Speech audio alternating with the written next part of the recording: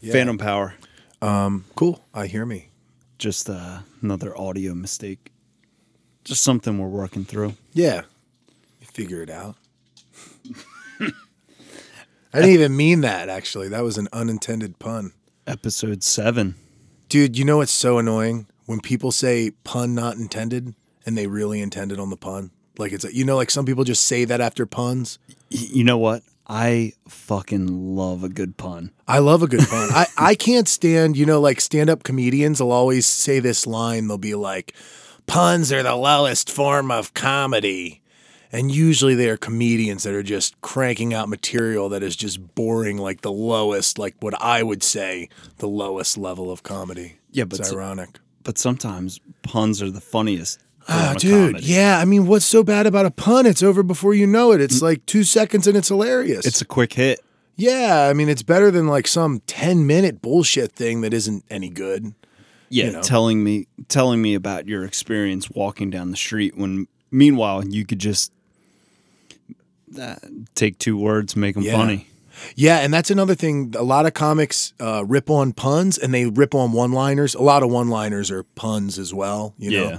And that is just so crazy to me because nobody complains about the fact that you can take one premise like online dating and have like 3 or 4 jokes in it with a little bit of tags and a little bit of this, and then you have a 10 to 15 minute bit. Like there are people who have like 10 to 15 minutes on the most basic topic with the most, normal ideas. And yeah, it's funny. But then that same comic will rip on somebody and be like, man, one-liners, they're easy. They don't. Yeah, call them hack and all that other shit. A one-liner has a good comic and it's 10 seconds of their set and they have to some of them have to fill 45 minutes, 50 minutes headlining. Somebody will release a special and it'll be an hour long and it'll be like, that's a ton of jokes, dude. It's honestly, if you're good at being funny, getting into stand-up comedy is much less about being funny, having good ideas than people would think. It's really about grinding, getting out there, making your material be seen, fixing up your material enough. But you could honestly write 10 minutes on 2 topics. I have like a 10-minute set. And getting the swallows out of the way. Yeah, I know. I have like a burpee something. I don't know what the fuck's going on. I know. Just trying to hold off like making noise on the mic. Yeah, well, you didn't do a very good job of that. The listeners at home can't see me. But you'd be shocked how easy it would be to write comedy that's better than a lot of material that people put out. Do you watch much stand-up on Netflix? Some. How unimpressed are you by some stand-up comedians? I very, dude. They're fucking garbage. Some of them. I watched the Adam Sandler special. I haven't seen it. I heard it was good. I know. People told me it was good, and I think it gets the praise that it does because it's Adam Sandler. And that's about it. That's kind of a played out trick, Yeah. No, but I get what you mean. I think Dana Carvey's special was kind of like that. Did you ever see his stand-up? Actually, I did. I had to It's not awful, but I turned it off, though. It's pretty fucking bland and like normal. And then I've had friends, and I feel so bad, like, because some friends will watch a thing, and they're like, oh my God, you've got to see the Dana Carvey special. Or do you like, what's that big guy's name? What was that? Did that affect the sound? Yeah, that was my phone. How does that affect the sound? The radio frequency fucks with the cables. No way. Yeah. Dude, that's annoying. Sometimes I have so many wires around my guitar and I'm like, God, they got to figure something out here. I guess you just do different coding around it or you get different types of wires, but... Or like Tommy Sambazo said, you put a fucking Faraday cage around it, which... Who knows what that is? Who knows? Faraday cage. Yeah, he's just making up shit. You guys know what that is, right? Yeah, it's foolproof, man. Yeah, that looks great. That'll take care of it. I did think of one thing. We were talking about brainstorming. I think what you said, like talking about Adam Sandler, something that would be fun to talk about would be like 90s things in general. I recently had a conversation about Adam Sandler movies. And it was one of those things that I was like, I wonder how lost in the times things like certain 90s comedies especially, but like Adam Sandler's streak of movies, Jim Carrey's streak of movies, like which ones would hold up and which ones wouldn't. Like I came to the conclusion that of his big comedies, Adam Sandler, Big Daddy probably is the one that if anybody watched who didn't grow up watching it and just saw now or as an adult or whatever, they would be like, oh, that was like a charming kind of funny movie. That's probably the most universal. I mean, it's hard to look at, especially Adam Sandler's work, because we grew up with those movies. Yeah. It's hard to be like, oh, that wouldn't hold up now. Yeah. For that reason, that we grew up with them. But I think Big Daddy's universal because it kind of fits that, like, yeah, I don't know, like the adoption type deal, and it's not as stupid as the rest. Yeah, it's not as stylized in a way that's just, yeah, like you said, stupid. I would say the other ones are intentionally stupid in a funny way. Now, what about things like Chris Farley movies? Do they hold it? Like the Tommy Boy and Black Sheep are the two that stand out. Does Tommy Boy still hold up, you think? That was a big one of the 90s, right? For me, it does. Yeah, that's funny. I mean, it's slapsticky. Are you talking about holding up in terms of if I still think it's funny, or if, let's say, a 20-year-old now in 2019 would think it's funny? Anybody who didn't see it when it came out, if they were seeing it for the first time now, does it hold up to today's standards? You know? A lot of comedies before the 70s don't hold up by any means. Yeah. Not many comedies before 1970 are remotely funny anymore. I think the Chris Farley movies would hold up because, like you said, it is slapstick, and it like physical comedy will always be funny. And Yeah. it's not like it definitely takes a palate for that, but he's good at that. Yeah. And it's not based on a time period. Are we getting dog wine on the mic, you think? Probably, but Think it's a big deal? Whatever. He'll probably chill. You think he'll chill? Fuck it. He'll chill. Diesel's not in the studio today. Yeah, we're down a man. But now that he's used to being in the studio, I'm wondering if he thinks, if I just whine a little bit, they're going to let me in here. No, that's definitely how he is, man. He's smart as shit. Yeah, like today's episode will be called Tough Love, and it's because we didn't let Diesel in the studio. We'll just see how it goes. Or talking about puns, we'll call it Rough Love. Rough Love, I like that. Yeah, because it's a dog. He's out there. He's like, they're fucking talking about me. I hear my name, and they don't want me to whine, but they're calling my name. What the hell? But we should touch on the stand-up comedy thing a little bit more too. I think it's interesting because that is something that fascinates me, and it's not something that I fully understand. And it could just be me, but like I'm even talking like somebody like Mike Birbiglia. Yeah. That guy's funny in a way, but there are people out there who are like, Mike Birbiglia is the funniest comedian ever. He's my favorite comic, and I'm like, I watch some of his specials, and I'm watching like 10 minutes straight, and then sometimes a joke will wrap up. And then the person I'm watching it with, like if I watched it with like a girl I'm dating or something, or somebody else watches it and we're talking about it, it's like we agree. It's like, man, this is really not good. This is not that falls under the category of anything else, whether it's movie or music. It's like, especially when you get to the point of having a special on like a platform like Netflix, is that because it's there, people will say they like it just to say they like it. Yeah. And it just falls under that like mass consumption umbrella of, other people like this, so I'm going to say I like this. Yeah.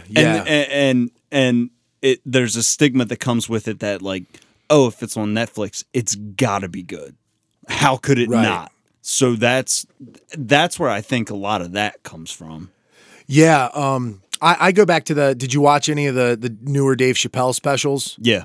It's like he said, it's like he's just too good at that shit. Like everyone else sucks, and he's literally that damned good. Like when he's joking about how easy, when he's like it's easy for him or whatever. Yeah. And he's like, this is just shit's too easy. That's why I'm going to do it or whatever. And he's right. I mean, God, he is way funnier than at least 95% of the comics out there. No, definitely. Yeah, and I'll Google the best Netflix stand-up comedy on, I do that all the time. Like when I want to watch a documentary, the first thing I do is I'll go on Google and I'm like, top documentaries, best documentaries on Netflix. Yeah. And I'll browse them, kind of look them up on IMDb, Rotten Tomatoes, I do that a lot. I do the same thing with like scary movies. Yeah, it's important. It sucks when you watch a movie or a TV show you expect to be good. And it sucks. Yeah, man. Sometimes Netflix will do that with shows. It'll look really good, and then you look it up and you realize it just gets reviewed awfully. And it's like, thank God I didn't watch that.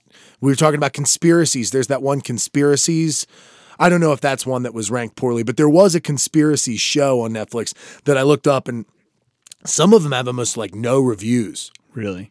Yeah, and it's just weird, and you're looking at it and awful reviews. It doesn't matter, but stand-up comedians. Who are the few people that make you laugh ridiculously? Or like who are your favorite comedians specials you've seen? Chappelle for sure is one of yes. them. Bob Saget. You like Bob Saget? Fuck no. Okay, I was gonna say, dude, that's garbage. No, it's so bad. No, it's awful. He's one of those comedians that is trying to shake the 30 years later. He's trying to shake the clean image and is just like telling rape jokes and shit. I think, have we talked about Bob Saget before? Probably. Me and you, not on the show. Oh, we haven't? Maybe we did. I don't think we did. He's one of those guys that's just vulgar to be vulgar, which I can't stand that. It's the worst, dude. It's so bad. We did talk about being vulgar just to be vulgar. Yeah. Like the idea of how we could have an episode where we aren't vulgar at all, depending on the guest, depending on the content.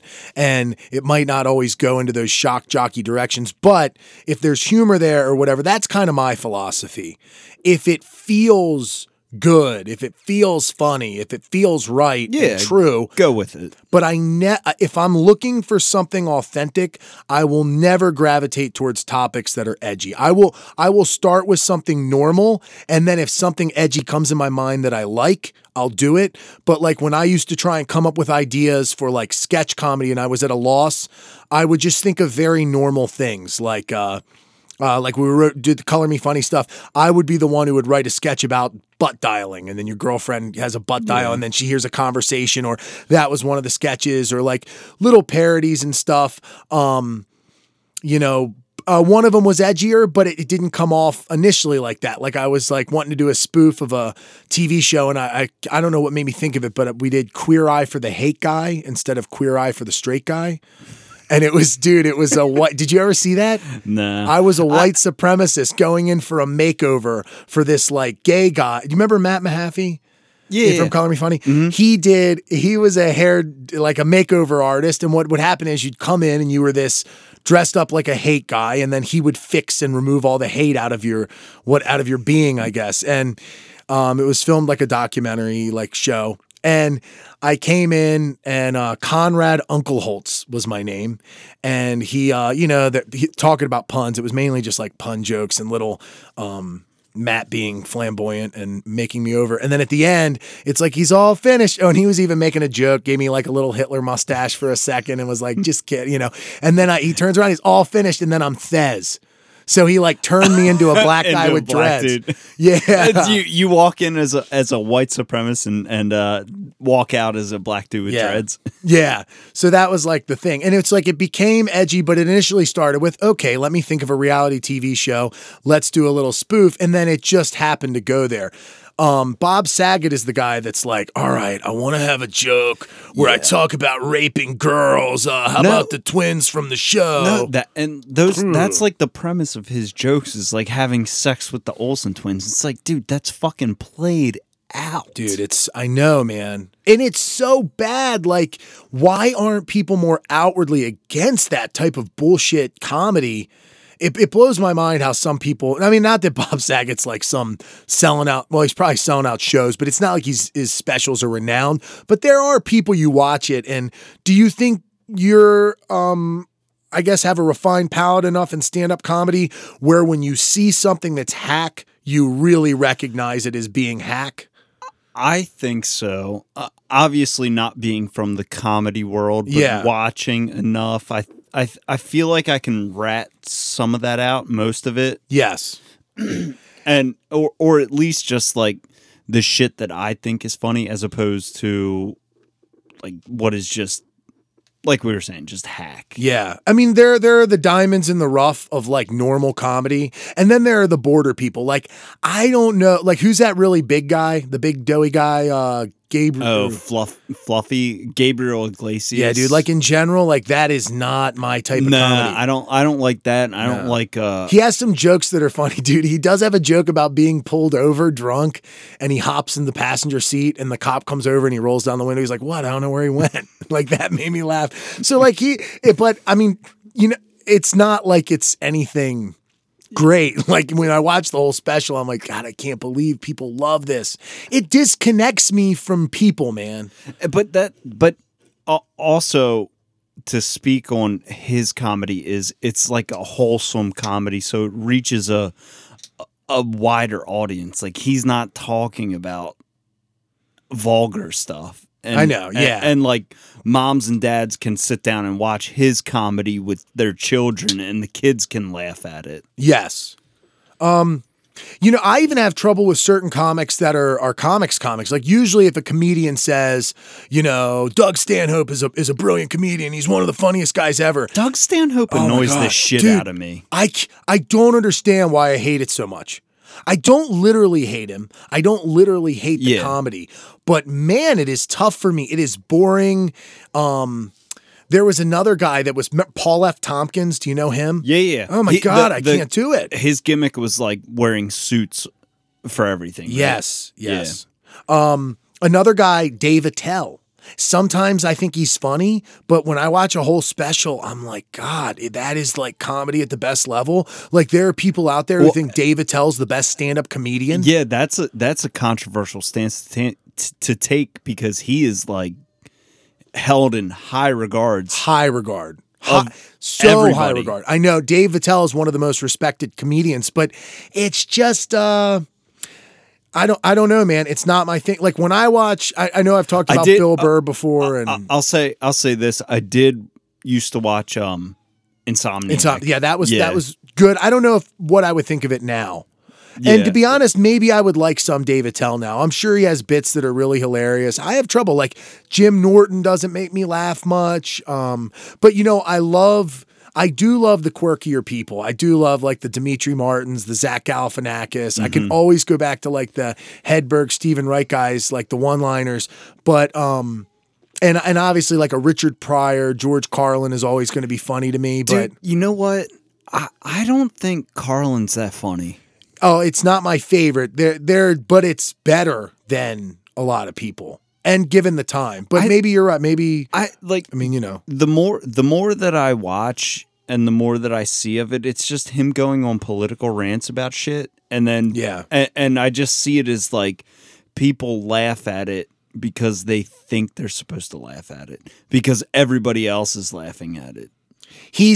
What it is, I think he's smart. He's a good talker. No, he was smart as shit. He puts a lot of work into his bits. So he has some bits that are like so impressive. Like there was a comedian in our scene, Drew Landry, who did work. He actually toured with Carlos Mencia and then moved out to California, and like that's where he does comedy now. But he was like a young kid when he got into it, and he had one of those bits where it was just like you're listing a bunch of things at a rapid rate, and it sounds so impressive that when he gets done, it gets an applause break. And that's what I think of because that's what Carlin did. Is just lots of stuff like that. Just go on like 3 minutes of a well-rehearsed line, and with no breaks, no fumbles or anything, and just commentates on like a political situation. And do you know who Eddie Izzard is? Yes. Eddie Izzard is it might not be my favorite style of comic. He's a pretty brilliant comedian, and I listened to him as a guest on a show recently and have seen like some stuff on him, like videos online of interviews. He is one of the coolest people in comedy, and he's an odd one because he's been like he's been trans around since the mid 80s.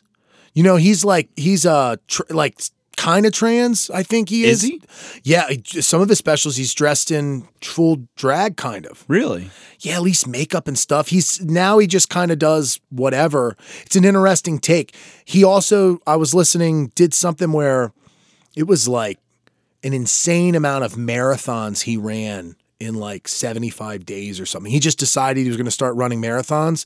And then part of it, like he only trained for like 6 weeks or something. And then he just started running marathons. And there was a stretch where he ran them, I want to say like 20 something days straight, but it was over like 3 months. He ran like 2/3 of the days he did a full marathon. Jesus. And then one day he did 2 in a row.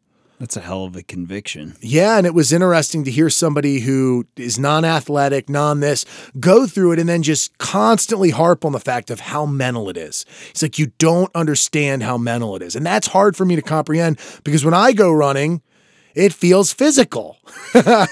My shins hurt. My back aches. Everyone's like, God, it's way more mental than you think. Really? Like the blisters on your feet? It's hot. I'm sweating. I'm tired. This sucks. Anything that doesn't kill you that you quit is technically mental if that's the attitude you have, you know?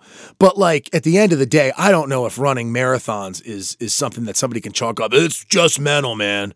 It's just, but he had a very interesting take. Because a marathon is mental, but it's physical. You're running like, what's a marathon? Like 24 miles or something? Like that. I don't know exactly, but it's exactly around there. I was trying to do the math in my head and that you could be like 300 pounds and guess what? Physically, you're not going to be able to fucking do that. That's the point I was going to go to is coming from somebody who is, 240 and has been heavier. Yeah, but you're in shape 240. When you're running, it only matters so much. Let's throw this back to high school where you're not in shape. Oh, dude, running a marathon now would still be very ridiculous for me. Well, half maybe. Let's go back. Like I said, let's go back to high school when you weren't in shape. 5 miles. Dude, I couldn't run worth a shit. Yeah. I had a lot of issues that would have physical things, hip stuff, flat feet, ankle, all the stuff. When you're overweight, people don't realize, and this is something that a lot of people don't even realize, gym rats, all sorts of athletes, enthusiasts, they don't understand the structure and the types of things that cause issue in your body structure. Like when you think of a house, hips, knees, and ankles. Yeah, all your posts and like all your studs, they're plumb. They're perpendicular to the ground where things are level. But when you have one little thing in that chain, just like if you had a house where something bowed, it would only get worse, and then it would cause other issues in the structure. That is the physical body, and overweight people experience it big time. It just causes a structural issue, and then next thing you know, one hip sits a little lower than the other, which causes that knee to turn in more, causes that ankle to turn in more, causes all sorts of stuff in your spine, sciatica. It's very serious stuff, and I think having a lot of weight is probably one of the biggest issues for structural stuff. Because imagine this, let's say you do have something weird like that, and then all of a sudden you're carrying more weight. Like it's one thing if there's a tree trunk that has a bow shape to it, as opposed to being straight up and down. But it's another when it's bearing more weight. Yeah. If you put 100 pounds on that tree, it's going to be affected quicker and break much faster than if it didn't bear more weight, So bearing a lot of weight and then every step you take has bad mechanics. So if your knee is angled in or your ankle comes inward and puts pressure on the inside of your knee, every single step you take is stressing that exact spot. Yeah. And then once it's inflamed, it's going to start affecting your nerves. It's going to start giving you pain. It's going to start causing damage. I mean, that's cool that somebody like Eddie Izzard didn't experience that specifically, but there are some very physical factors with running a marathon. Yeah. Bottom line is a marathon is not mental. Yeah, no. No. It's very physical. Yeah, I guess that's enough I guess I'm trying to think of who I think is the funniest stand-up comedian. I do like all those people, like the Bill Burr, the couple, like the newest Tom Segura was funny. I do like the new two Joe Rogans, but he was even a guy I was like, God, dude, his stand-up is fucking terrible. For a while I thought that. And then he came out with his new two and I was like, all right. And then I found another one I liked. But early on I was like, God, his podcast's cool, but his comedy is fucking garbage. Yeah. That's what I used to think. It seems I have no clue because I've never seen any of Joe Rogan's. Oh, check it out. That's stand up. Check it out. You would like the newer two. I think you would really like Strange Times, the newest one. It's hilarious. It just seems like that his podcast would bleed into his stand up, which is natural. It's not what you think. His stand up is very different, and it's not what you think for sure. I think you'd be surprised. All right, I'll have to check it out then. I'm not saying there's not some topics that overlap, but his stand-up, he does not do his bits on his show. He does not like talk about the jokes that he had, and it doesn't come out in the show. And he does have some bits that are like, he's got like a bit that's hilarious about how remember that guy broke into the White House? Oh yeah, he jumped over the fence. Got in, walked in the door, and he was like, and he said there was a woman that was the security guard in there. And I don't know if she was unarmed, but he walks in this door, this big dude, and it's just some like tiny woman. He like bulldozes her over. He's there. And his joke about it is just too funny.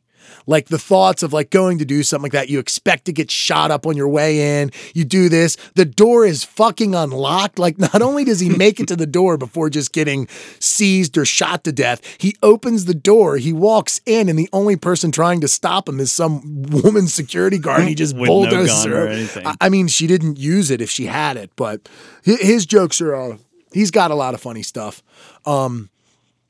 It's normal stuff. It's kind of like the other, it's more similar to like Bill Burr, that kind of stuff, with like a little bit more of like a smiley way about him. Is there something, I do think the 90s thing will be cool to go in a little deeper on, like our favorite things from the 90s that are kind of like only from the 90s, like Adam Sandler movies, Chris Farley, Jim Carrey. Those are all cool things that like, what do you want to talk about? Let's do what you do first. I've got a topic that kind of ties into the whole 90s era and like us being children of the 90s. Okay. So I actually wanted to talk about this last week when we were supposed to have our guest in. Oh, yeah. Because he's a little bit younger than us and he could maybe offer a different perspective on the situation. But and I'll say this, I want to get a government grant to do this research and make it a scientific thing, because there's a lot of other bullshit that the government pays for stupid scientific research than this. But and also I will say this too, is that our scientist friend says that this was his idea, but it wasn't. It's yours. It's 100% my idea. I'll go to the fucking grave saying this. So, it dawned on me like probably 8 years ago that us being 30 years old and kind of growing up with the advent of high-speed internet and kind of reaching not our sexual maturity, but coming into ourselves and figuring out figuring our bodies out. Yeah. Most people, if you're right-handed, started jerking off with their dominant hand, being right hand. Yeah. But then with the advent of internet porn and then high-speed internet, had to switch over to the left hand to use, because they had to use your right hand to control the mic. Not mic, mouse. The mouse. control the mouse with the right hand. So you had to go from righty to lefty because of internet porn. That's what you want to get a grant for. Yeah, you want money. I'd want to do the research to see how many people have government funded. Yeah. You know, that's interesting. I'm left-handed, so you don't but, can't speak but I've on the switched situation. though because it feels different. I don't know what initially, maybe I just read or somebody said, you know, you switch it and it feels different. So I switch it up, and actually as like an athletic hand-eye coordination kind of guy, I figured what would be so bad about getting good like motor skills. I'm very much left-handed. Just dude. being ambidextrous. I can't stress how left-handed I am. And I think especially with like finger things like drawing and things that are, it's one thing to like throw an arm, like things I like, I don't know. No, I really can't throw a ball with my right hand at all. It would be beneficial to learn to do more things right-handed, I think. As an athlete, they say that's good for your mind. I think that's what made me try to do it. I can't remember for sure. I don't know what Hunter would say. I don't know if the mouse thing. I'm sure it. I don't think he would. I don't think there would be a. You think he jacks off with his left hand just because of a mouse? He would have to, because he's probably what, like 8 years younger than us. So he grew up with like high-speed internet and internet porn on the ready. Yeah, but you click play and then you're good. He might not jump around. Yeah, but you got to browse. You have to browse. And I know, but that's what switched me from a righty to a lefty. And it took some time to figure out how to work my left hand. Everyone's very different with that. Like, I'm not exactly sure what he would say. He would be like, dude, I don't know, I use my phone. He might have skipped the whole computer thing. Yeah. You know? Well, and that's like, I'm strictly phone now, but I still hold my phone in my right hand and use my left. Yeah. Huh. I always thought that was interesting. Outside of like the vulgarity of it, I would like to see the number of people that, especially around like, it's a very specific thing you're trying to get government granted on. Yeah, well, I mean, government grant is just to be funny, but okay.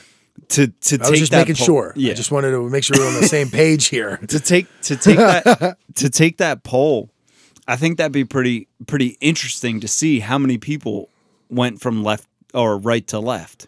What I think would be a really good way to go about it, instead of coming in with the concept of, I think it would be because of the mouse, I think it would be because of this, I think it would be cool just to do a poll of how many people have switched hands, which one do they use regularly, did they switch permanently, did they go back and forth, and why? Just asking them why in general. Yeah. Would be interesting. I would imagine that not many people before the day, like modern day and age, use the other hand much.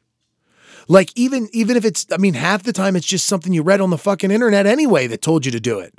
Like that probably is what made me try it anyway, is I read someone say something online. I did it out of necessity. Because of the mouse? Yeah. You remember that is why? Yeah. Because I had a lot of people break their hand or get a cast. No, I had to browse videos and click and navigate with my right hand on the mouse, and I couldn't use the mouse with my left hand, so natural progression was crank with the left, search with the right. Yeah, maybe I had like a cut on a finger or something. You know, if you like cut your hand or something, you don't want to. Yeah, that would never stop me. Yeah. But that's interesting, man. I don't know. I always say this, you know, it's not that it's literally weird, but that type of thing, especially masturbation, even more than sex, because some people open up about their sex life with each other, all that. Masturbation is one of the most private, secretive things that you're like you do not talk about. You don't want people finding out, that you don't want to be caught in the act. That is like such a weird thing that people do all the time. And it's weird because you'd feel better getting caught having sex than jerking off. Yeah. You'd be more okay with that. I think so. I mean, I don't want to be caught doing either too much, but yeah, I would feel much less ashamed. Just a few times, not too much. Being caught having sex. That's not as shameful. Yeah, getting caught yeah, that whole ballpark in general is such a secretive thing, but people definitely open up more about sex than they do jerking off, masturbating. I mean, I've never had a guy even talk about, like, they make like the sex toys for men. Yeah. And stuff. I've never used one, but like pocket pussies or whatever. I've never really heard a guy except for Mike, my ex-stepbrother. He's the only one who ever talked about one around me, but he talked about all kinds of shit. He was saying how he blew a dude, whatever. No, that's and he was that's like, different. That's different than a sex toy. Did he say it didn't make him gay? What did he say? I don't know. I forget the story, but I think the gist of it was that he wasn't gay because of it. Yeah, it's not that big of a deal. And then he but he turned still it ended around. up with a dick in his mouth. Didn't he turn around and try to make it say something along the lines of, "Oh God, don't tell me you never," or like he made it sound so fucking normal. This is the same guy who took a shit in somebody else's lunchbox. Yep. But he put a plastic bag in there, right? So that makes it okay. Yeah, he's like, "Oh, come on, I put a plastic bag, man. Why are you bitching? It's no big deal." So the next day you can still put your turkey sandwich in it, and it's fine. Dude, are you kidding me? That is insane. It's bizarre how people are ashamed of sexuality in general. It's one of the, in nature, animals eat, they sleep, and they have sex. Eat, sleep, and fuck. Those are the three primal instincts. Yeah. That right there, that's what dinosaurs did. All they did. Well, dinosaurs weren't real. Yeah, not real. Is that a conspiracy you've gone down? Nah, dinosaurs were real. Okay. Or they weren't. I don't really give a fuck. I imagine they were real. How about like you've heard the stuff about how dinosaurs might have all been covered in feathers and stuff? Have you heard that? Loosely, because they say that like birds are descendants of dinosaurs type deal. So yeah, I don't know the specifics, but yeah, it's hard to say because if the skeletons of dinosaurs that they find are real, there's no skin or feathers attached to them. Yeah. But it that does kind of correlate because they say that like falcons and hawks and shit are raptors. Huh. And then like obviously if you're familiar with dinosaurs, raptors existed. So there's could be a relationship there. If you could just be a fly on the wall type time machine, not time machine where you actually have to like walk around and risk your life, but like if you could just see a documentary or like real footage of something in history, what would be like the big one? Like, would you want to go back to would you want to see dinosaurs? Would you want to anything very specific that stands out? I'd like to go back to the Big Bang. No, I'm just kidding. No, I want to see that. Take me back to the beginning. Just before it. Right before the Big Bang. Yeah. Where there was nothing. I'm very interested in BBB. Wait. The Big Bang was when the meteor hit? That's the Big Bang? I think the Big Bang. The Big Bang. The Big Bang. I don't think it was a meteor. I think the Big Bang is what supposedly started it all. It just shit blew up, and then that became. Is the Big Bang the theory on how the universe got started? I thought it was or just our galaxy or the Earth. Hold on, let me. Is how universal is the Big Bang? Is it like Earth? No, dude. I think the Big Bang explains. Maybe not the universe. Well, see, the problem is when you're Googling. When you Google Big Bang Theory, it comes up with that stupid fucking television show. Everybody Loves Raymond. No. Yes. Top billing. God damn it. I fucking hate this goddamn show. What is the theory of the Big Bang? Okay, so the Big Bang Theory is an American television sitcom created by Chuck Lorre and Bill Prady, both of whom served as executive producers on the series along with Steve Molaro. That's the Big Bang Theory. Cool. Nice. Science. You got it. You got about the other one. Yeah. Lesser popular, lesser known. The lesser known one. Just remember when you're getting facts from us guys, it's good to run it through the Google filter because you're getting facts from people who don't even know what the Big Bang is. So just putting it out there. That's how versed we are in actual real science. The fucked up thing is you probably have to Google like the real Big Bang Theory. No, dude, I think you can just say, what is the Big Bang? All right, or something. Let me try. What is the Big Bang? What is the Big Bang? What do we got?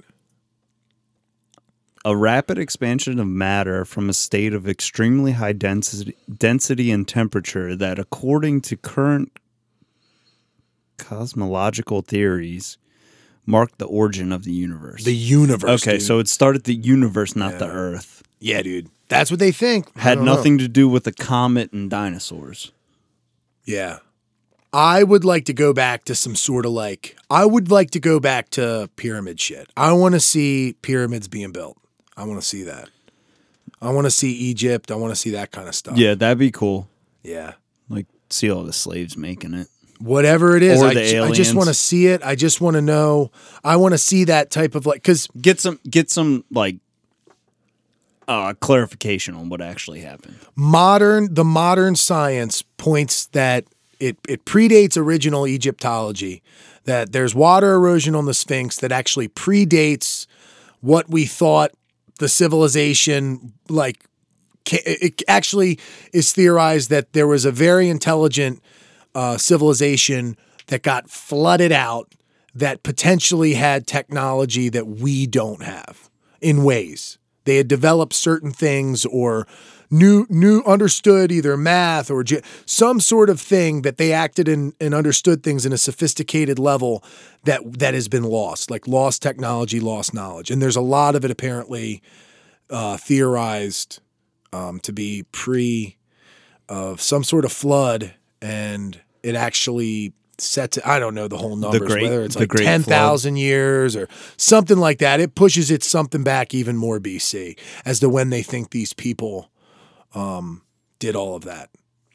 So that would fascinate me to just be like, I want to see that. I want to go back. That's like the one. No, that's good. That's a good time period to go back to. Probably the biggest one. What is the biggest wonder in the world, human related? Where did humans come? Like, why did we rapidly develop, and what's the missing link if we came from apes? So but that's not as interesting because you're just probably looking at something somewhere in between what we are and what we've seen. I think the structure of the pyramids and the impressive nature in which it was built, all that, I think that is where it's at. I think that's what you'd want to look at. Yeah, yours is a little bit more insightful than mine. Well, no, I just I'd like to go back to some hilarious moments with my friends that I wasn't a part of. There's a couple things. You weren't invited? No, I just wasn't there. That's it. What does that mean? You want to go back to 1998 for that birthday party you missed? No. There's some stories that I've heard of some funny things that have happened between friends of mine that I wasn't there. Oh, okay. And I'd like to go back and see that. And that's about it. Well, that's very fascinating. You know what? That's mine too. I want to go back. Whatever you want to see that is more important than that, I'm down. You might just be more insightful than me, Mike. No, well, hey, it's whatever you're interested in. And I mean, it'd be funny. There are things that I've heard about that would be cool to see, but that's just one that makes everybody scratch their heads, and we don't know. The stories that you'd want to see, right? What it'll look like. They're the most fascinating. I have no idea what this is going to be like. Whatnot would be that it would be cool to go back to Native American type stuff. Old culture. No, I would legitimately love to go back to those time periods or places in time where there's only a few handwritten accounts of what actually happened. Yep. And as you know, stories can get skewed over time.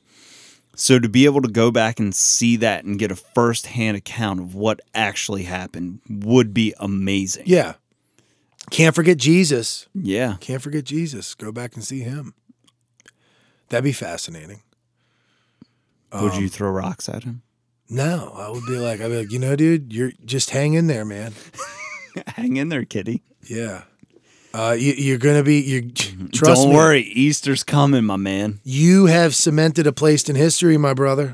No matter what happens to you, all the hardships you're going to face. Guess what? You're You're coming good, back. dude. You're coming back. You are the one. You are so much the one that people say you and God are one and the same. When people say Lord, you don't know if they're talking about God or Jesus. It's my hard. Lord Jesus Christ. I mean, It's what about my hard Lord, my to God? tell. It's hard to tell. Is my Lord Jesus or is my Lord God? Or are they one and the same? Are you asking me or are you making a joke? No, I'm not making a joke. Quite literally, in Christian, when you're just talking, you refer to Lord, and some people say, my Lord Jesus. And then when some people say, ask the Lord this, they're talking about God. Like Jesus was such a crazy, he's the son of God. He performed some miracles. I mean, he didn't make this shit. He didn't make us. He died for us. That's cool and all, but I could die for us. I could say, you know what? I'm going to kill myself for everybody, man, or I'm just going to sacrifice. I'm going to stand up for something great, and I'm going to take all of the sins of everybody. I'm just going to do it. I'm going to try and perform some miracles, and if I die doing it, I'm going to die for everybody, man. And then people get my Lord Jesus, my Lord God. My Lord Mike. Yeah. My Lord Mike Turpin, Jesus Christ. More people worship Jesus than God, or as many in Christian culture. It seems like thank you, Jesus. Thank you, Jesus. I love you, Jesus, so much. Well, because God is universal, so like every religion has a God. Yeah. So that's a universal term, but isn't like Jesus is synonymous with Christianity, right? I mean, yes, but it's the Son of God. But every religion has God. Yeah, but some people have Allah, some people have different gods, Brahman, Shiva, whatever the fuck. They don't just say one and it means the other. You know, I don't know how that works. I don't either. I just think that's interesting. Have you ever noticed that? That's an interesting thing to me. No, I have thought about that actually. When I hear people say that, it just makes me, I don't get, I mean, it's not being disrespectful. How in that it's way, like but interchangeable. yeah, I'm really not making a joke. It's a confusing part of that for me. But I would go back and I'd be like, Jesus, dude, you just fucking keep trucking, dude. People are going to be all about you, and dude. they're going to be drinking your blood and eating your body. You're going to be more popular than God. God is, you cast a heavy shadow, my man. Hey, you're going to be bigger than the Beatles. Yeah. Yeah. All of them. Not just one. Solo careers, all of it. Yeah, all four of them. You're bigger than music as a whole. Bigger than cigarettes. I'd be like, damn, that's so cool. Thank you. I'd be like, hey, anything, Jesus. And I'm out. Get my fucking time machine. I'm out of here. See you on Sunday, son. Yeah. Let me suck some of that blood. Get a little buzz. Vampires would have loved Jesus. You bite into the skin, oh, this tastes good. You start sucking some of that blood, get a little fucking... They get the body and the blood at the same time. Dude, just they are fucking, not only are they replenished and feeling great, they're feeling drunk and like, who doesn't like a little wine buzz? The fucking Holy Spirit. You like some wine? Me? Yeah. I love wine. Red wine? No, actually, wine? white. I fucking love like kind of sweet, soury, not super dry red wine. I don't like red wines because of how dry they are. I don't like you should try. Well, have you ever tried something that isn't very dry, like sweeter end, like blackberry wine or raspberry wine or? No, I've really only had like. You probably had like sangria. Well, yeah, It's I've a had little sangria. spicy. I don't like sangria. It's too sweet, gives me a headache. Okay. But white wine like Chardonnay or Pinot Grigio. Okay. Yeah. I don't really fuck with the reds too much because they're too dry for me. I've drank some that are not dry. Like I don't think you would think they're dry, but it doesn't mean you would like them. Do you like the sweeter ones? Of red wine? Yeah. I mean, I really like red wine that tastes like almost like like it tastes like a sophisticated fruit juice to me. I don't know. Like I like ones that are pretty fruity, sweet taste. Yeah, I can't do the sweet ones. Yeah. But I don't think you would think what I drink is dry at all. What do you drink? You gonna tell me what you drink? Well, You're I mean, just it's gonna not that keep, popular. They're like local. It's like Sweetlands has some. It's like Zingberries one. There's like a blueberry. They have a blueberry wine and a raspberry wine. Those are both really good. There's another one. It's like Patty or what the hell's the name of that? Golly Whopper. You're pointing at me like I just talk with my hands. What like I know what St. Golly Michael's, Whopper. I think, is the name of the. I don't know if it's a brewery or St. Michael's, maybe winery, and they have a Golly Whopper, something like that, black and a red, and I like the black a lot. It's a blackberry wine, and I like fruity wine in general. Yeah, never done the Golly Whopper. I like stuff that's around 10 to 14%. Like I don't like really low percentage. Like that would be like super dessert wine where it's just like 6%, and it's like the sweet wine. What the fuck is it called? Shit, I don't know. Yeah, it's all good. Not Moscato. I don't know. Maybe it is Moscato. I don't know the main categories for stuff. Like I know what a sangria is. I haven't really versed in drinking. So yeah, but I do like a glass of red wine. Rarely do I have two. No more than two. I mean, it's a pretty full glass, and I feel like pretty good from it. But I do like it with dinner probably every other night, every few nights. Yeah. Red wine's good for it. It's got the antioxidants and stuff. That's what they say. It's good for your heart. And there's actually there's like a point in which alcohol goes from being an anti-inflammatory to causing inflammation. And for a bigger dude, we're probably at like the 2 to 4 drinks is when it goes from being positive to negative as far as some physical effects when it comes to bloating, feeling inflammation, negative effects the next day, upwards to 6 drinks even. Like some people, it takes about 6 drinks before there's a distinct negative effect. Outside of maybe causing physical dependency if you were to do that daily. Yeah. But in general, it's fairly healthy in ways, and the way alcohol is unhealthy, it actually is healthy until you reach a certain threshold of blood alcohol level. I'm probably on that 6 drink range. Yeah, see, I've never even done that. Maybe that's the most I've ever done in a night, spread out through couple hours. If you were to drink 6 glasses of wine, you'd be hammered. Oh yeah, dude. I know. If I drink 2, if I get a double, like I'll just get a shot and I'll just gulp down a double and of tequila or whiskey, and that gives me a solid buzz. Yeah. I usually do that before a meal and like on an empty stomach or something, and I will feel it for a good hour and a half to 2 hours, and I will feel pretty good but like coherent, but I wouldn't want to drive right after that, and that's just 2 shots. Nah, you especially probably shouldn't. But I'm a big guy. Yeah, but I know I don't drink a lot, but I mean, I do drink. I do have something, like when I go out to the open mic on Sundays, I always get a double when I get there. I just do. A shot? Yeah, I just get straight whiskey or straight tequila. Warm. Warm. Yeah, I like it. I like the burn. You know what? I'm used to like, I started doing it in the winter, like warm whiskey, especially because it's cold out. And then if you're a little stoned or something, you get really cold. I'm very sensitive to the cold when I'm stoned. So like whiskey was always this way. And I've always said that a couple shots of whiskey or a shot or 2 of whiskey with smoking weed is like an edible. It gives you like a little bit of the body buzz, like the relaxing. Upper downer, warms you up. Yes, but it doesn't run the risk of really fucking you up the way an edible can. Yeah. So it's like a safe way to play it. There's a synergy too.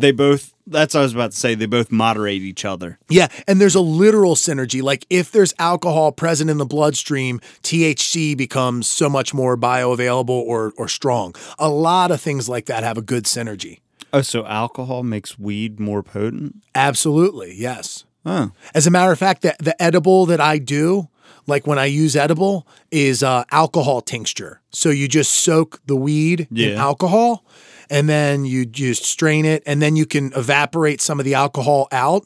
So, but you're getting to the point where, you know, a milliliter or two would be a great, like a good dose. Like you wouldn't want to do more than a milliliter if you don't regularly ingest, and it would give you like a good, consistent buzz.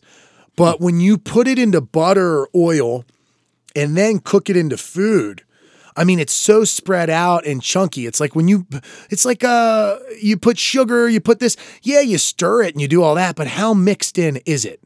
Like not every ingredient is completely mixed out at the perfect ratio. So if you make a sheet of brownies and you cut up into 16 little squares, one brownie's going to be stronger than the other. Way stronger. Yeah. Because it's such a variable in, you know. But if you melt the butter and use that as opposed to like a stick of butter, then the ratio would be spread out a little bit more. Anytime you're mixing it with other ingredients and there's no, like you're not blending it, like I think it would take a legit, like a fucking KitchenMaid mixer to really mix it in. To make it more If you're mixing evenly. it by hand, I don't think there's a way. Now, what the other thing I've done is I've taken oil and I've made my oil, but I've made it dense enough. Like you can keep putting more into the same oil after you strain it, or you can use like keef or something. So it's like more concentrated. I have it down where you could make a pill, like one pill. You just take the oil and you drop it into a pill like coconut oil where it's pretty easy to keep liquid. Yeah. So you just warm it up, drop it into a pill capsule, and that one pill would be enough for somebody. It's just So that's a very convenient. Concentrate it. Yeah, and that to me makes sense. But it's funny, like when you tell people who do edibles, like, man, you got any edibles? You know anybody who's got edibles? It's like, actually, man, you want like a couple weed pills? They're like, oh, I don't know about that. I'm like, no, dude, this is better. Yeah. It's consistent. You know what you're getting. I don't know, dude. It sounds sketchy. Is it really strong? No, I'm telling you, I'm not going to give you more than you would want. It's funny how people looking for drugs would say something that's sketchy. It'd be one thing if it's like, it'd be one thing if someone was asking you for edibles and you're like, no, man, but I got this fucking heroin. Yeah. But if like they're asking for edibles and you're like, yeah, well, I got this weed pill. I just didn't cook it into anything. No. And then when you're cooking it, if it gets to certain temperatures, it can kill this, it can do that. There are so many reasons. And then the food can go bad. Like an alcohol tincture stays good forever. Yeah, alcohol preserves anything. Yeah, it doesn't allow any moisture or bacteria to grow. Also, the most like alcohol is so much easier to absorb. It doesn't have to go through the stomach. It doesn't have to get absorbed normally, which a lot of times you can have loss of absorption depending on gut health, passing through the liver, etc. And also you don't have to wait an hour and a half. Like if you do an alcohol tincture, you'll start to feel it almost immediately because some will just go right into the bloodstream, just like alcohol, and it pulls the weed with it. I was gonna say, I was gonna ask, does it attach to the alcohol, which goes right into the bloodstream? So it's like you just said, it's just immediate delivery. Anecdotally, absolutely. I don't know the science behind it. I believe once something is extracted into alcohol, it works. I mean, because even though weed is an oil, once it's extracted into the alcohol, it's not like it separates in the jar. It's not like there's a layer of like weed oil and a layer of alcohol. Yeah, like if you were to put oil be bound and vinegar, to the alcohol. Yeah. So if the alcohol makes it into the bloodstream, most of the weed will. At that point, it comes down to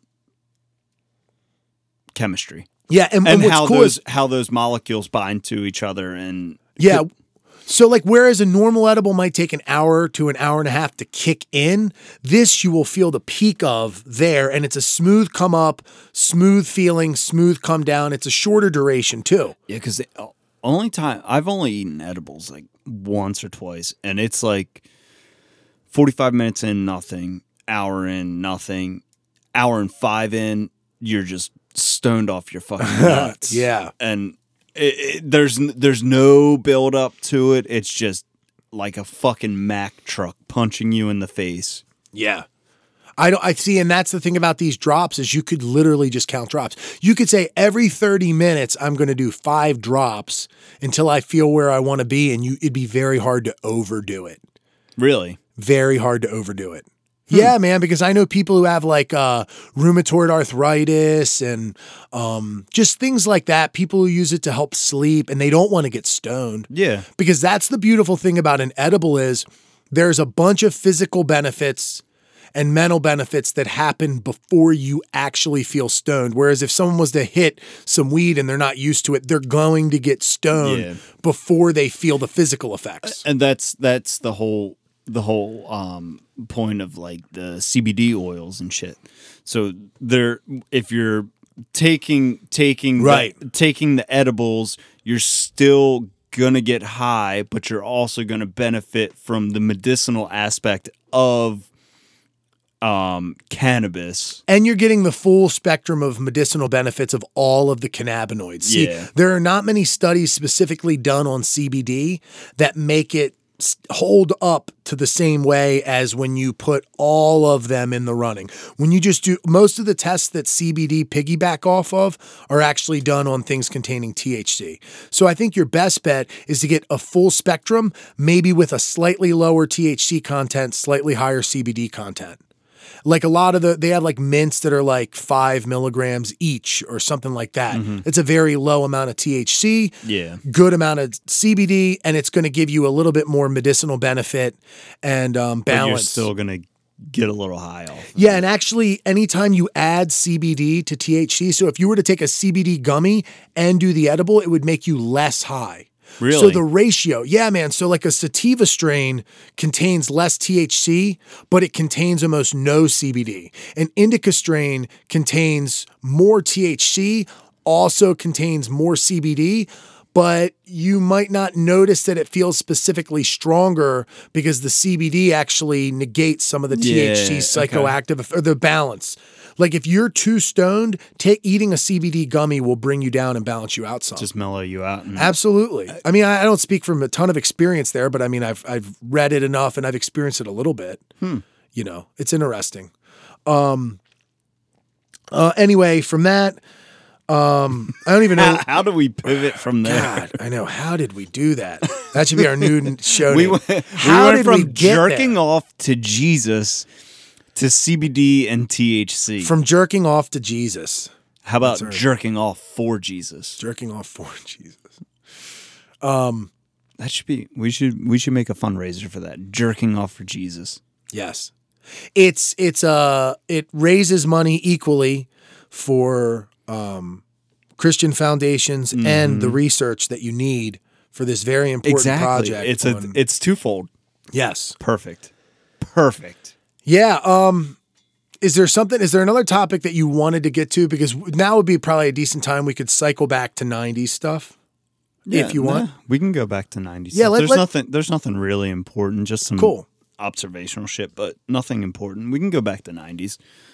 Yeah. You know, speaking of since we went a little sexual and we went a little all that, do you remember the first time you saw porn? Yes. I was pretty young because I had an older brother. So did I. Yeah, I was very young. But my situation was a little bit different. I had an older brother, but he didn't have anything to do with it. Okay. Mine was, we had friends of the family who he like owned a gas station or something along those lines, and then the gas station closed. So there was just a stockpile of porn mags. Yeah. Like Playboy, Penthouse, and they didn't have room to store it. So they stored all their shit from the gas station at our house. Yeah. So at a very young age, I just had mounds of Penthouses and Playboys to look at. Mm-hmm. Yeah. And that was my first introduction to porn. Yeah, I was pretty young, and my dad had a box of like Hustler magazines in his closet, and I saw those young. But dude, this is a funny first time watching porn experience. So there was like a locker in our garage, and I believe we were being babysat, and there was a movie. There was legitimately a movie that came out called Wild America when we were growing up, and it had the guy from maybe the kid from Home Improvement in it. Jonathan Taylor Thomas. Do you know this movie? Yeah, I remember it. I don't know what year it came out, but not long after that movie came out, there was a VHS tape in this locker that maybe I saw and I told my brother about. And fuck yeah, I remember this movie. I just looked it up. You just looked it up recently? No, you just looked it up now. Looking it up right now. I was looking that up the other day. Oh, fucking Devon Sawa was in it. What year did it come out? 94? 97. 97. Okay, so I was probably 9 or 10 years old. This movie had just come out, okay? And all I know is there was a tape labeled Wild America, and it was like written with a marker, and we put it in, and there was just a dude and a girl. I can remember like what the scene kind of looked like. Was it like hardcore? Hardcore. I had never seen it like that. By then, I had never seen it the way that, like that was like, I had seen magazines and I got it, and I guess I knew what sex was. Like I had seen, but I guess in like the Hustler magazines there was I don't know if the Hustler magazines actually had Hustler dick and pussy, but you could see full fledged. Hustler was hard. Hustler was hardcore. As hardcore as it gets. Like still images of actual sex? Okay. Penthouse was like that too, and then Playboy was soft.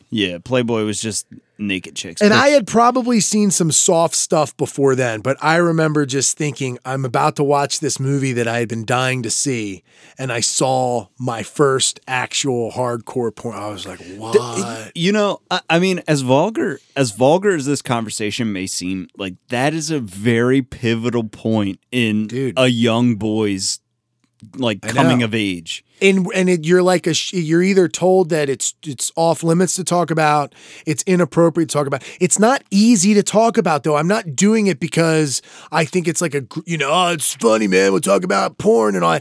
It is interesting and it is pivotal and it can really affect people's lives, because if I was 5 years younger, who knows what would have happened? If I had seen that younger, and man, I was such a curious kid, unlike people. Like, you couldn't hide shit from me that was in the house. Like, I would know all my Christmas presents. I couldn't help it. I just was nosy with stuff, and I wanted to know.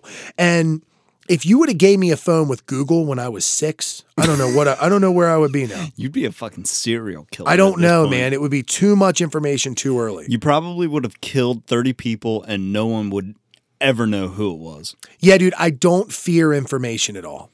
That's what made me not afraid of something like DMT with something like that. It's like, this is information. Like this is like Googling shit to me. This is like finding out stuff. Like, it's just interesting. Like, people are afraid to Google things or whatever, or explore. I was always as curious as could be and always trying to figure shit out. I do not know what would happen if I could just look up anything I wanted younger, because I know what I did.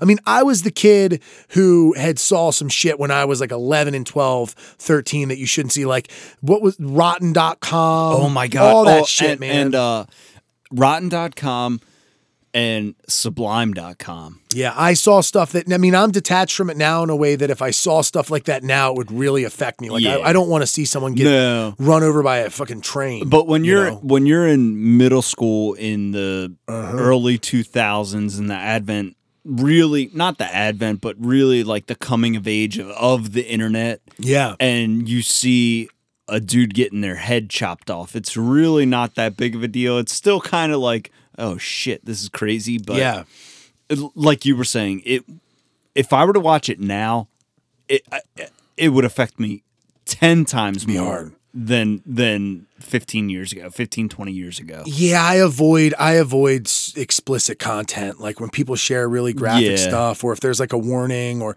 that there's that guy, there's like some Instagram profiles, and then somebody will share, like you know people get severely injured. Actually, I just had this thought. You know why?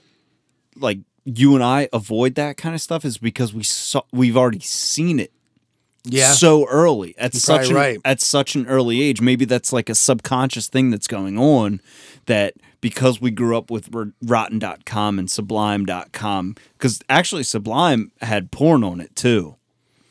Yeah, I would say that I'm a little more sensitive as far as like empathy goes. Like I can feel for other people. Yeah. It's hard. It just makes me cringe in a way. And I consider things I didn't consider back then. But I don't know. It's weird.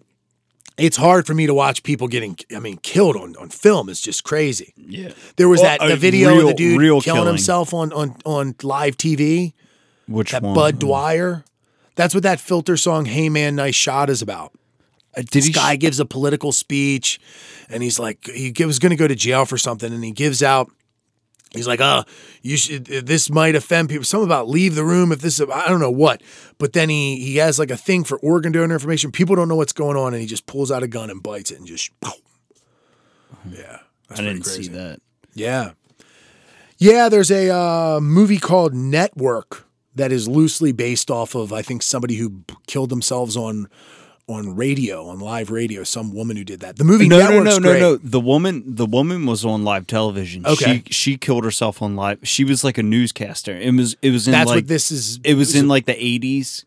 I think this is a movie that is based off that thing. It's like loosely, it's inspired by it. Basically, there's a guy who goes on, he's on a news radio thing, and he's like an anchor, and he says that the next week he's going to kill himself on live TV, and it gets the most ratings ever. So it's this like, it's actually kind of a lost movie, but I feel like I've watched that. It's commonly, there's a line in it where everyone's opening up their windows and saying, we're mad as hell and we're not going to take it anymore, or whatever. That's like a famous line from it, but maybe you've seen it. Mrs. Green recommended it as a movie, the drama teacher in high school. And that was a great one. That's not a movie that's talked about much, but I think it's pretty well known. Okay. Other 90s things in general. What was like big for you? What were you into when you were like 10 to 13? Like, were you into like lame music growing up?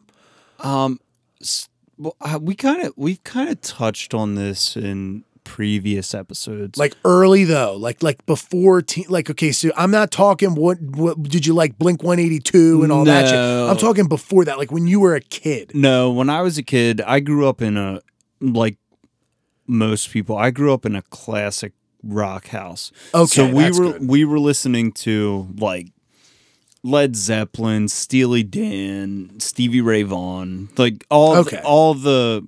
You never got into boy bands. Have we talked about boy bands on this show? No, we haven't. Because see, that's a thing from our generation that like a lot of kids in our elementary school liked fucking Backstreet Boys. And it's like Hanson. It goes between gender too. It doesn't matter if you were a boy or a girl. Dude, guys liked Beanie Babies.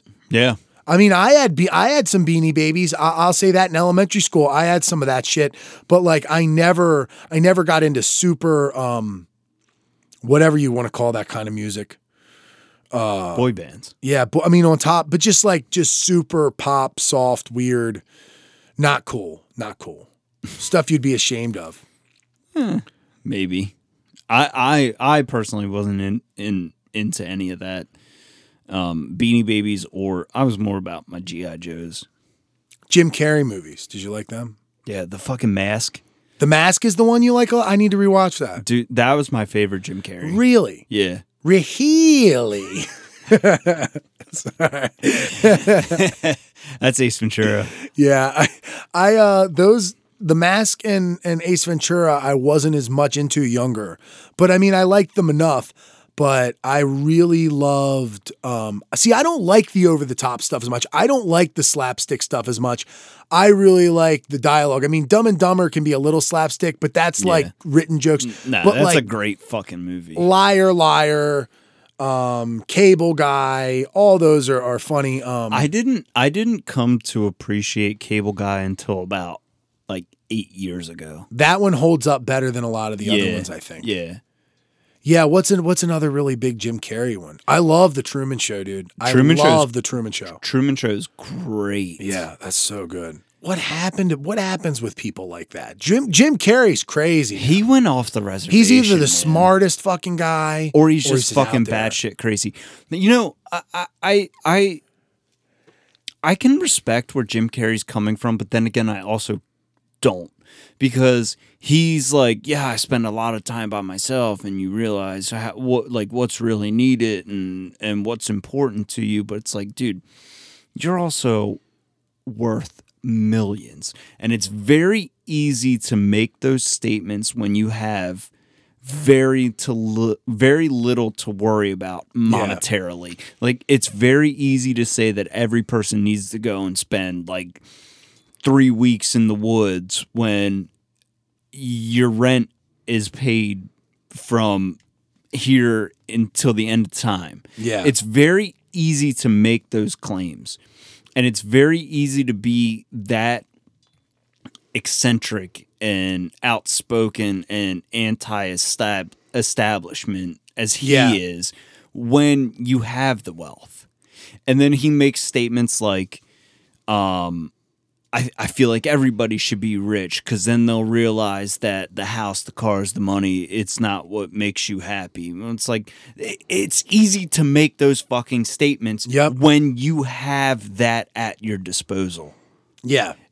And that's why, like, he's probably coming from a very genuine place with what he's saying, but I just see it as bullshit because of where he's coming from. It's just one step along the way. He would have said the same shit about once, oh man, it's so nice to be on top of the world and this and that. And then it moves on and then you need the next mountain to climb.